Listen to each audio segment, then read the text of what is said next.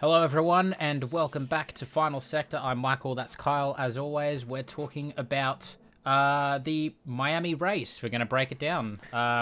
Reminder, if you haven't already and you're watching on YouTube, remember to subscribe. Feel free to give us a like, it does help us out a lot. And comment your thoughts on the race. If you're on Spotify, remember to follow us. You'll see us in your feed.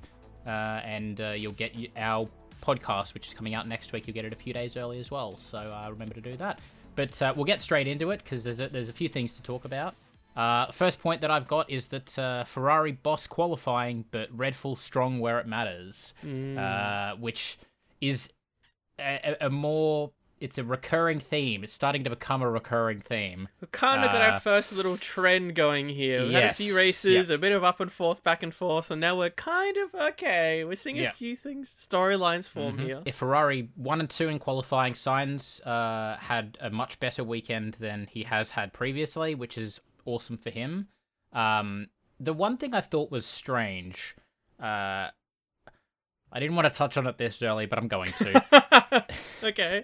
The predictions that we did, I think I've talked about this with you. I talked about how I thought Red Bull will be faster through the high-speed section, and then Ferrari would be better through sort of the low-speed section.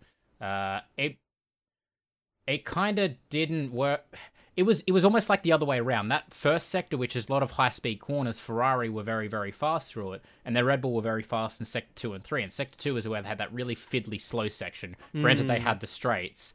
I think this race is a really good example of just how strong that Red Bull power unit is as well. So, but it just seemed to go against what we've seen from the season so far, where it's Red Bull in the high speed, Ferrari in the low speed, but it almost seemed like it was the other way around, and that fucked with my predictions, and I'm really mad. I know. Or even if it wasn't the other way around, like they almost seemed like equal in kind of the middle speed. There wasn't like they're almost ebbing and flowing like we saw at somewhere like Jeddah, right? Or Imola, where there was an accordion almost. And here it was kind of like they were equal through the slow stuff, and then the straight Red Bull was like, see ya.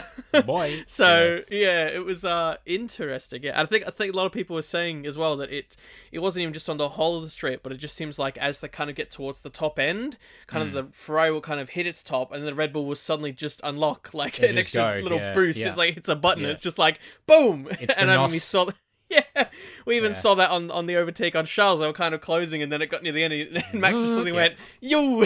It was like, oh. Goodbye. Yeah. So, and interesting as well, considering if we started on practice, that I didn't watch too much of the practice, but I saw some of the main themes and storylines about how Max actually had a pretty rocky practice, and it was all over the place. They had a gearbox issue, and we saw from, Melbourne that we think that car's quite hard to set up, and yet it showed that even though they went through all this turbulence, they seemed to get it in the sweet spot for the race. Again, as we'll probably talk about, they seemed better on the tyres, they seemed happier overall. Still some concerns about reliability we'll also go into, but luckily it didn't affect them too bad here. They still got a W, so hey. Interesting. It seems like they had that very rocky start. I mean, despite the fact they've seemed so dominant in the last few races, they're still behind in the championship. But I think Ferrari a little bit going, oh, maybe we gotta ramp up maybe our game plan a bit here, because Red Bull is still like, we've got tons to go, baby. We're not even happy yet. I wonder if Ferrari got a bit complacent and got caught napping a little bit, and Red Bull have just come out the last couple of races and shown, okay, actually, no, we are here to fight and we are strong. And we do have the best car. And at the moment, it seems like they have the best car. Which 2 races ago, I would have been like, nah, Ferrari, easily the best car. Everyone has Ferrari won already? Yeah, probably. Yeah, but we said it. That's what we thought. Everyone was saying it. Like I said, Ferrari got 1-2 in qualifying.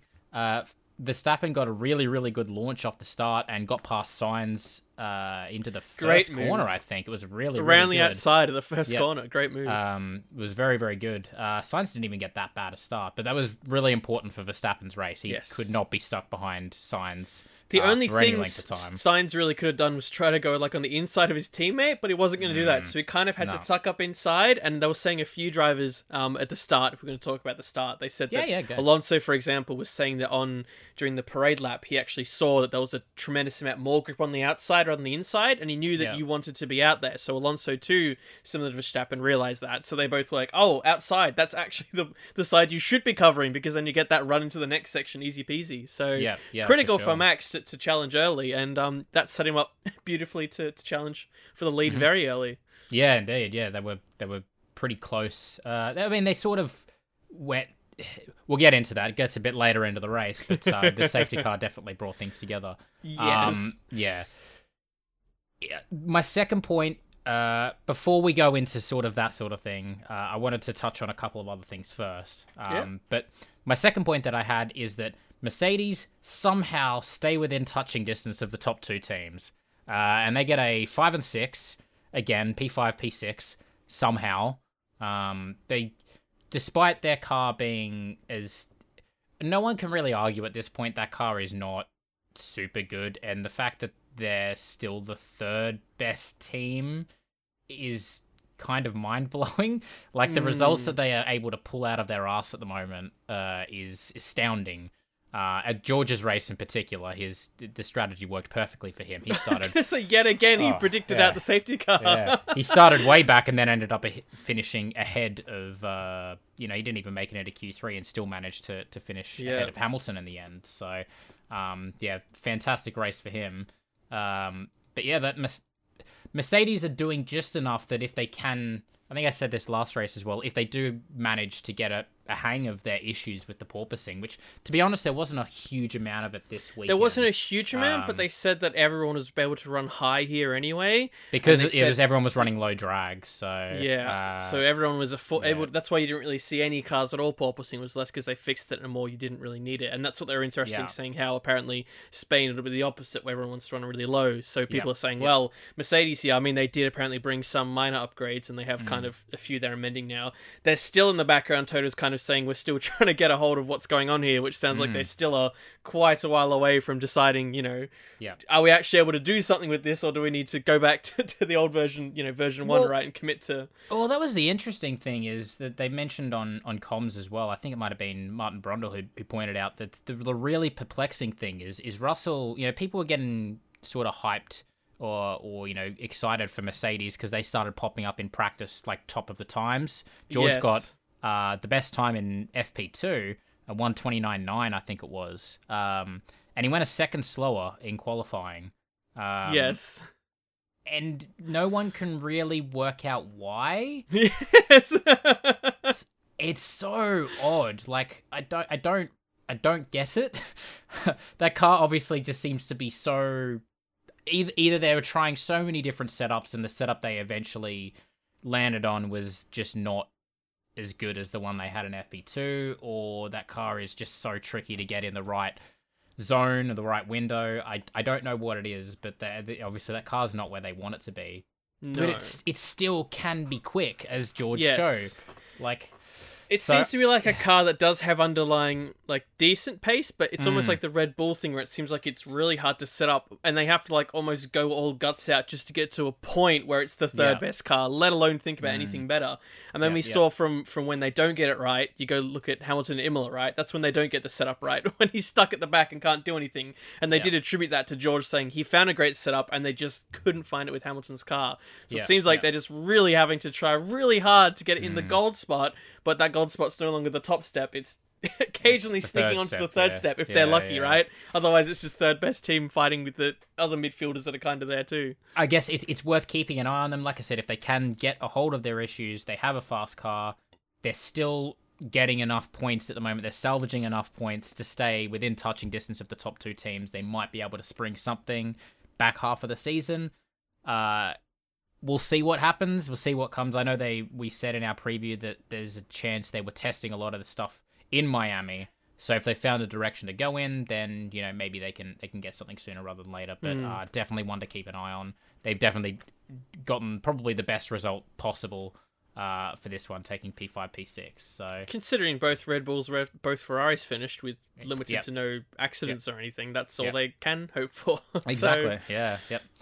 My third point that I had, again, we'll move on to the fun stuff in a bit, but I just wanted to point out Bottas continues midfield dominance despite late error on old tyres. He was running P5. He was actually running So ahead speaking of Mercedes, yeah, yes. running ahead of both Mercedes. He was like, hello. Yeah, he got a little bit caught out. He didn't, with the VSC, again, we'll go into more detail a bit later, but he was on like 20, 30 lap old hard He was tires, one of the ones that didn't choose to, Yeah, so I think he would have benefited a little bit more with Hamilton and Russell's kind of fighting behind them a bit more, but yeah, I think he was still very good to come away with the P7. He seems to be absolutely on it in that Alfa Romeo. Has he got points in like every race so far? I can't remember, but if it's not all of them, it's pretty much all of them. Yes. And he seems to be like a genuine contender for like top of that midfield. In that Alfa Romeo, he's showing what that Alfa Romeo car has. It's insane considering how us and many other people predicted that car to be at the start of the season. It's going to be a good look back at the end of the year. Anyway, but I guess speaking of the midfield, Mick and Vettel both ran in the points close to the end before they came together, and Papa Vettel was not happy, so Mick managed to finish. I think they got him in, and he did, because he still finished ahead of Magnussen. Well, which is ironic considering the story so far this year has been we've seen Magnussen kind of boss it, and we've gone, oh, that's good, but then Mick's kind of struggled here, and yet this weekend, I guess I talk about it before the incident. So this weekend up to the incident, you still say that he pretty much did boss it. There didn't seem to be too much with Magnussen that he was struggling with. It just Mick seemed to actually find his sweet spot, and there's been a lot of work from inside. He's had a lot of pressure to just try and get his first points right, to just get that over the line and get it done. He has to stop thinking about it. And he was overall fighting well. He was battling well. He was keeping it fairly on track. About the move in general, I've been looking up a lot about it, and I think that a lot of people agree it's one of those moves where in maybe like 80% of circumstances, it was a good move, right? Like, I don't see too many people that really, I could say, I know what they're talking about to say that he shouldn't have gone for it. That's why the stewards didn't really, they looked at it briefly and they said, no, it's fine. I think it came off because he was coming out of the last corner, and I think he went wide a bit, and Vettel snuck through, but then he kind of caught himself up and was trying to get it back off him straight away before he potentially falls back. Because I think Mick was more defending from Vettel and someone else. I don't remember who behind him, right? But if you see the move, it's actually, most people what I say it's a good move, and in about 80% of circumstances it works out. But I think it was one of those circumstances where Vettel just doesn't think to check the inside, because he's probably come off the previous corner because he thinks that Mick's gone out wide. He's just thinking, okay, now I'm ahead, I've just got to push and make sure he can't catch up, without checking, and therefore he goes for the move. If you actually look from his onboard, it actually looks like a pretty decent move, but then Vettel just goes, I have no idea you're there, boop, crash, both of them spin out, right? And as you say, it had to be those two, and you'd hear them both on the radio going, like they just wanted to, almost not say anything, and you heard the commentary saying, this is why it's hard to be friends, because these things start happening, and you just, but I almost felt bad for him, because again, it was almost a rotten way to top off a good weekend, but I wouldn't say it was a really dumb error. And, yes, he kind of went wide in that final corner, but then how many people went wide? We just talked about Bottas, who made that mistake as well. We saw, I think, Gasly do it earlier. We saw a lot of drivers kind of go out there, and we saw that it was actually really hard to not kind of skid out onto the wall. You really had to slow it down. So even then, if that move had worked out, it would have been even more credit to him to go, whoa, he's truly, proved that he's here and he's actually got something. Sure. It's almost just really unlucky it didn't work out. But the point I'm saying is I wouldn't take that away from his performance. I think it was a decent move he tried to make. It was just right towards the end of the race. All the drivers looked exhausted afterwards, so it was probably a bit of, as we say, just Vettel kind of just trying to focus on one thing and not seeing. So unfortunate for both parties. Hey, for Vettel as well, running in the points, considering, remember, his start in Australia and how abysmal that was, and yet he had a pretty solid race here in the points, so it's unfortunate for both of them to put their flag down in the midfield. It's like, I guess we'll talk about the rest of the point scorers as well. Yes, Albon somehow sneaks that dog shit Williams into the points benefits as well. Yes, 10 over the line, P9 actually after a penalty. Yes, so and then I think Stroll ends up P10 as well. Yes, because I don't of the know penalty. how that happened.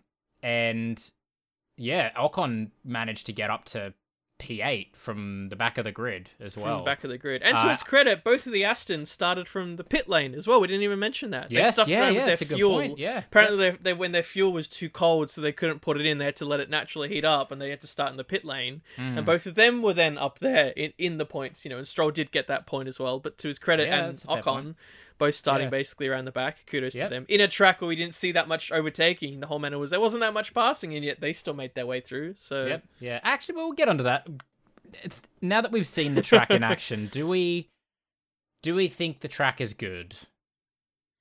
I think it's one of those races where it's hard to tell in the perfect example I give is the first year we went to Baku, right? Baku was the first race was pretty damn boring and rotten and nothing happened. And since then, almost every year it's been a cracker. Been great, and I wouldn't say this is going to be a Baku, but you could tell it was a bit safe overall. It was really when we got that safety car restart, and I think everyone then gained a bit of confidence that we actually saw that you could make some moves and some passing and all that. So I think it's hard to judge. I think it's ironic considering that, they hype this up to be the event of the year and everything before it and after it and all that, and in contrast it looks a bit silly. But then they've always done that with Monaco, I guess, so that's nothing new, right? I don't know. I guess I'm curious what you think as well about it. Well, I think I still maintain what I've said previously. Is I think the track itself is good. I think it provides a really good balance and a good challenge. Like, it's a tricky track. Very good challenge. Very tricky for the drivers. And there's at least opportunities for overtaking. It's not like Monaco where it's like if you want to overtake, you have to like Formula E or go-kart, like bunts your way through style kind of thing. Like there's enough push track. Yeah, exactly. Push to pass. Yeah. So there's enough track and there's enough areas of the track where you can overtake.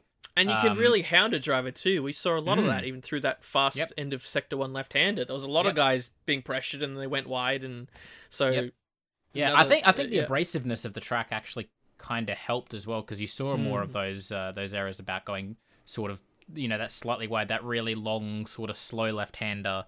It was just kind of creepy. You'll just creep wide, you just keep going. As soon as you're off, then you're just in the marbles and the crap, and you got to sneak back on and try and get it off. It's not just like, I've gone a bit wide, but I'm in front, so it's fine. I'm back. The other side of it is that they were saying that, offline because there was so little grip, the overtakes were hard to do, because to overtake you have to go offline effectively. And then you have less grip. So unless you have like a considerable amount of grip, even from the restart we saw, there were drivers from 0 lap old or 1 lap old mediums compared to like 30 lap old hards, and they couldn't make overtakes by the end of the race. It wasn't like they were flying through like you would expect. Yeah, exactly. So it's kind of like, I think the basis of a really good race is there, and I think the track itself is surprisingly very, very good. I think, if they can make a few little tweaks, I don't know how they'd be able to do it, but if they can make it so... You'd even think that maybe some of the slight tweaks they want to make just to the cars or the tyres might help as well here, right? Is that general philosophy they're trying to help would probably help here anyway. For sure. But certainly I wouldn't put the race and the track as a whole in my, my bottom tracks. Let's get rid of them. It was as good. I say, it was unique and it was different. It was ironic, I guess, before we move on. Good. Just again touching on the midfield, the reason some of those guys lucked out was Alonso. I don't know if you caught why Alonso was penalised at the end of the race. I actually heard the story of it today, and it's quite interesting. Leaving the track and gaining an advantage, was it? Yes. That's all I know about it. Yeah. So that's how they labelled it. So it was a few laps to go. He was being chased by Mick, and he was chasing someone, I cannot remember who, just chasing a driver. And through that zigzaggy small chicane, I believe it was, he accidentally kind of cut it, right? Yep. And as he cut it, basically he went over the sector beam for Sector 3, and his sector came up in purple. And at the time, everyone was like, how's Alonso gone purple in Sector 2? It's because he basically straight-lined the chicane and gained a ton of speed. However, after he did that, he actually put his hand up and he slowed down a bit, recognizing he gained an advantage. To the point where he really only gained, I think it was like a tenth on it wasn't a tenth. It was like a tenth or something or like half a tenth on Mick or something. Like the gap was basically reduced to the point where it was almost negligible that what he'd gained. Yeah. But I think at that point, the question I saw people raising is saying it seemed a bit harsh that they then said, "Oh yeah, like so that's he got what they the gave purple the penalty." Yes, so he got it because they didn't. He Really? gained a lasting advantage because he cut it, and there still was an advantage, even though he did purposefully acknowledge it and tried to slow up. It's just that he probably didn't slow up enough. So that's actually why he got that slap on the wrist, and that's how Stroll finished in the points by, it was some tiny amount. I think it was literally like a tenth or 2/10 he snuck into that 5-second virtual race. Yeah.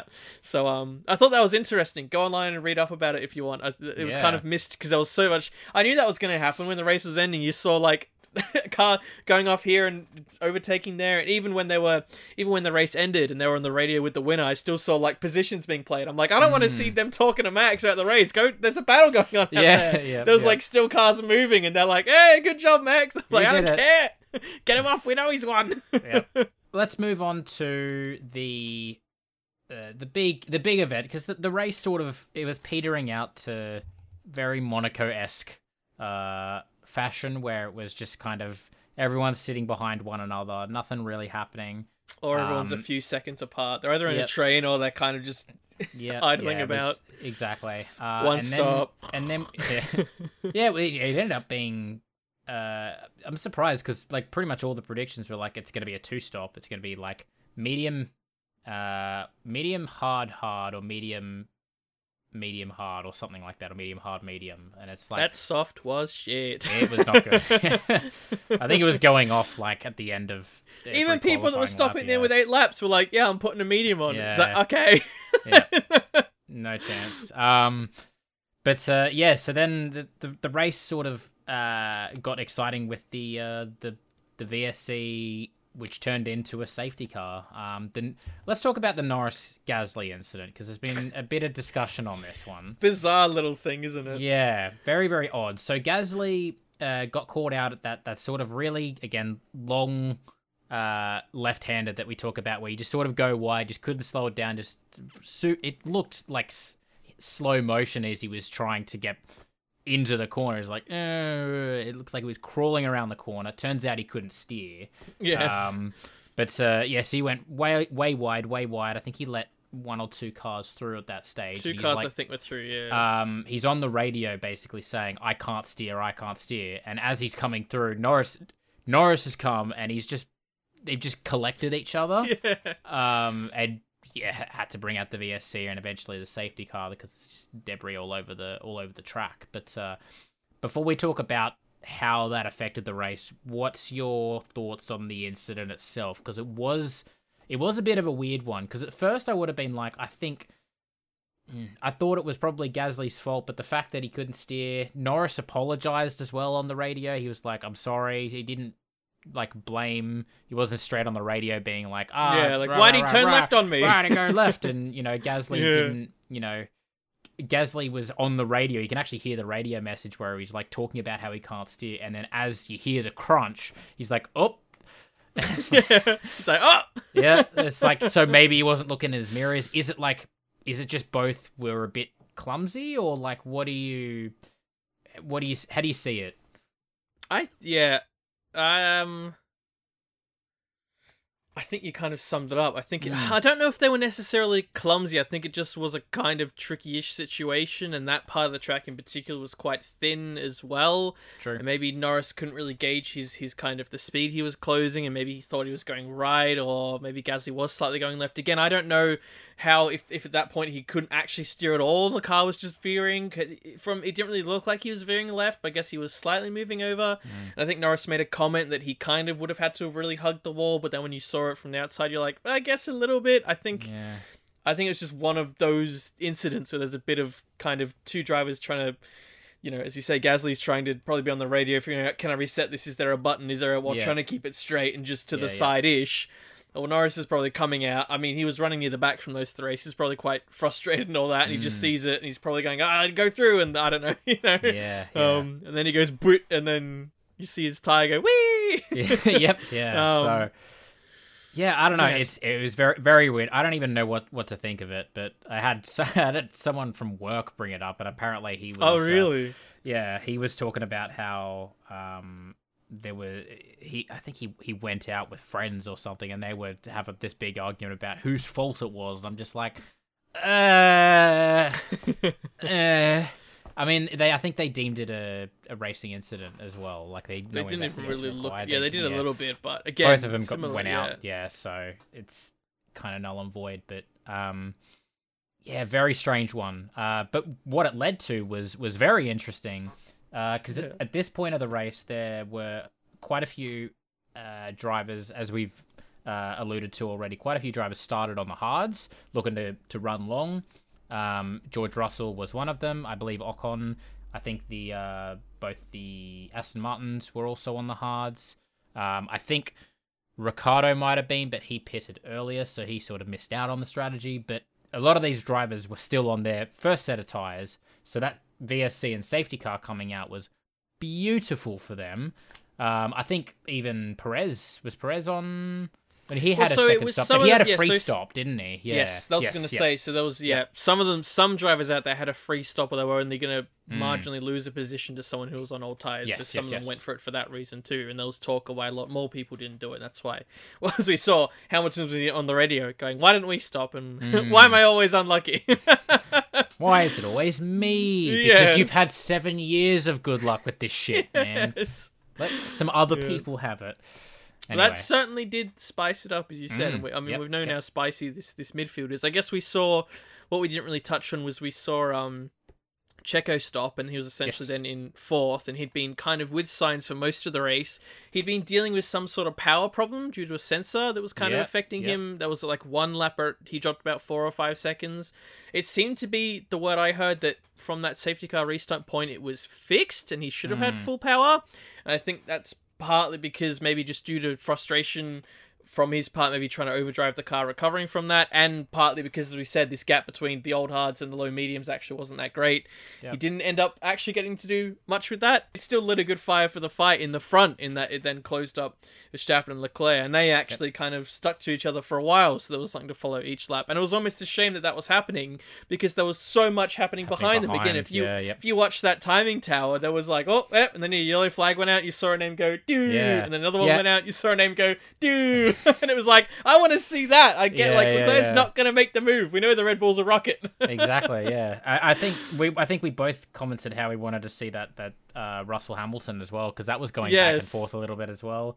Obviously, Russell. I still don't know what happened there, because Russell made a move and then he went off and he kind of half gave the place back. And then we saw a few laps later that he then made a move again, and we were like, "How is he making another move? He already made it. He already did it. What the hell's happening?" It was It's the one time that the cameras haven't been on Hamilton for 75% of the race, and it's the one time we really should have been. Yeah, so damn true. Shame.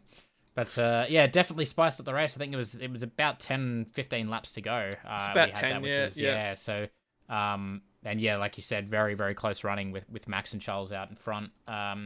Max still managing to hold out with that OP Red Bull engine to take the win. Charles made, was it during that when, it was either that or previous when Charles made a little mistake too, I think, similar on that really long left-hander. He went a bit wide and he lost 2 or 3 seconds. I couldn't remember when it was, but again, could have been then. Yeah. He was pushing mighty hard for a few laps there. He looked like he was going faster than he did previously in the race. Yes, like he'd saved it all up, all the juice. But and to their credit, and again, that's more showing on Max and Charles really were like as good as Checo and Sainz are doing as number twos. They were still miles off the pace of the front too. And that restart was just, again, we were just like, oh, the two of them are gonna do it again. It's turning into one of those. It's turning into the Max Lewis again, isn't it? Like they're just so much faster. I don't know if you could put like anyone else in that car and they would come as close. I just don't. Yes. I don't know right now. I think they're just both in the zone right now. So here's hoping it goes till the end of the season. I'm very much hoping. I know they like we said in the preview, Ferrari did say they saved a lot of their upgrades for after Miami. Like a lot of their big upgrades were coming for after Miami.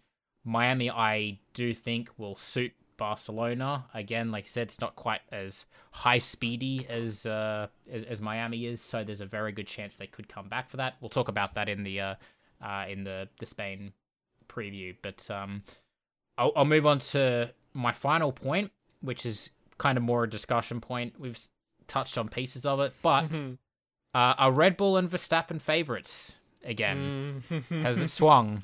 I don't want to have this conversation. Well, it's one of my points. So give me a yes or a no. There's no grey. This is a definite answer. If it's yes or no, then yes. You've got to say yes. It's not like this is just the first. If you asked me after, well, even if you asked me after Imola, I'd be like, oh boy, that's really hard to say. But this is really continuation of that form. Like favorites, yes, but I think it's pretty marginal overall, you know. I think it's almost like I feel like it's almost gonna be like 3 phases to the season where we have this intro phase where Ferrari blasts out of the blocks and they get a bit complacent, and Red Bull start a bit rocky, but then they kind of figure it out. And as we said again, although Checo finished, he did have some smutterings with the engine, which is lucky that nothing more came from that, considering it wasn't that long ago when it was living hell for reliability for them, right? Wasn't great. Yep. So I feel like this first phase is almost the exploratory phase, and I think the second phase will almost be like each of them going, okay, here's actually our full hands, right? Let's get down and dirty. Let's put both of our upgrades on, show everything we've got. And then I'm hoping that will be quite equal to an exciting end of year, right? Where it's kind of like you've had that big battle. This is a great season. And, you know, we're starting to reflect on it. We're starting to go, is this, you know, Max versus Lewis again? Is it Charles first or is it Max second and continuous, right? Maybe the Mercedes is up there now. They're also mixing things up a bit, as we've seen, you know, Red Bull sometimes do in the past. Can we have some Abu Dhabi drama again?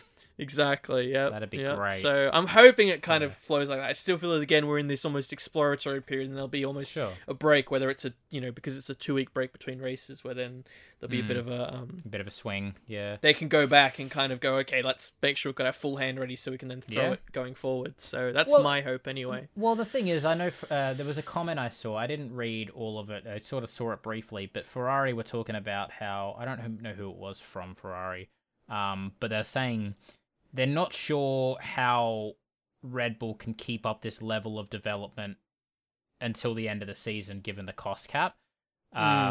Like the upgrades and stuff, the upgrade plan that they have, they're like, I don't know how they can keep doing this until the end of the season. So my thinking is like, I wonder if Red Bull are throwing like a huge amount early and being like, okay, we're going to throw our full hand now. And Ferrari are playing sort of a patient game and sort of rolling them out. You know, they've kind of got their plan where they're rolling them out over the course of the year. Is there a chance where, you know, you get to the last 3 or 4 races, Red Bull have no more money for upgrades, like they can't afford it because they've just exhausted everything. Yeah, exhausted all of their resources for it, and Ferrari can just be like, okay, no, we've got this and we've got this, and you know, and they can just sort of if they can stay kind of you know, even with Red Bull and consistent, and then just sort of, you know, leap ahead towards the end of the year. We saw Ferrari do that against McLaren last year. You know, they sort of were the 4th best team, and then they're just like, whoop, okay, no, we're the 3rd best team, and that happened in like 6 races. Like, they were easily 4th best, and then they were easily 3rd best. So, in the, you know, last quarter of the season. So, it's I'm very curious to see whether or not the teams will sort of run out of those resources by the end of the year, as Ferrari are maybe suggesting. But, you know, we'll see. I think Barcelona is going to be in regards to the question I asked of you, are Red Bull and Verstappen favorites? I'm going to reserve judgment until Barcelona, because that is one that I do think it's a track that literally everyone knows. They go there every year. They do testing, obviously, and Ferrari were super, super strong there in testing. I imagine the track is suited to Ferrari as well. If Red Bull are on Ferrari's pace or stronger than Ferrari's pace at Barcelona, I can see them being favourites for the rest of the year. But I would say with that initial trend that we gave each kind of the teams and their strengths and weaknesses, that you would say it's a Ferrari favourite. But if we're thinking Red Bull's unlock something extra in those slower mid-speed corners, you'd think that actually here, if they're equal, and that's almost a sign of going, maybe they have caught up a bit on that aspect they were weak on. I guess the only point I was going to add to what you said was, Although it is still like this is the first proper kind of cost cap year rather than being a partial year, or more so like last year was more cost cap for the future rather than current year. We still didn't make a lot of comments at the end of last year about how Red Bull compared to Mercedes really felt like they threw every thumb and nail at it to get over there at the end. And yet at the start of this year, we've seen them start not only near the front, but then also seemingly catch up, despite being slightly behind from Ferrari, while Mercedes that were, our comments and their comments seem to be at the end of last year, having a bit in their pocket and having a bit of savings because they hadn't had to go as hard. We've seen where they've started this year, So I guess the only comment is maybe Red Bull are just really good at managing their resources in a cost cap, considering they had to fight so bloody hard at the end of last year, and they've come in so strong with a brand new car this year. And it seems like they had a bit of a gap that they had. So, again, there's a comment to say, well, actually, hold on. How the bloody hell are they doing that? That's just theoretically impossible. I don't know enough to say that. If that's some of the moments coming from inside, then maybe I'd, add more faith to it. But that's the only comment I would give, is they seem to have some sort of track record there. Well, Ferrari, as you say, last year were kind of wrote it off anyway, despite the fact they... Well, again... Ferrari seemed to improve last year quite well as the year went on, and yet every comment they were making was, oh no, we're focusing on 2022, we're not focusing on this year. Oh, by the way, we're taking chunks out of our rivals every weekend, but we're focusing on next year. So it's almost like... Again, it's almost like the trend for both teams last year, where Ferrari seemed to kind of just do these big chunks that were so consistent, while Red Bull was more just when they needed to, like... really rapidly pushed it out, right? It seemed to chuck everything in and then kind of go, okay, now we're going to sort it out because it's all out there in the open. So seeing how that philosophy goes out this year, I agree. It's going to be really interesting. Yep, yeah, for sure. But like I said, let us know your thoughts on the race and where you think everyone stands. And the show, if you want to. The show was... we're not going to talk about it, but the show itself was very interesting. Yeah. That's a whole other thing. Maybe we'll talk about that on the podcast. Good idea. Bring it up on the podcast. But yeah, also I guess if you have questions for us or topics you want us to talk about, let us know either at Final Sector YT on Twitter, or you can leave them in the comments of the YouTube video. We'll be answering questions, and we might discuss some topics that you want us to talk about if we think they're relevant as well. So let us know. But until next time, next race is Barcelona. We've got 2 weeks. Like I said, we've got our podcast coming out when's this one coming out? This weekend.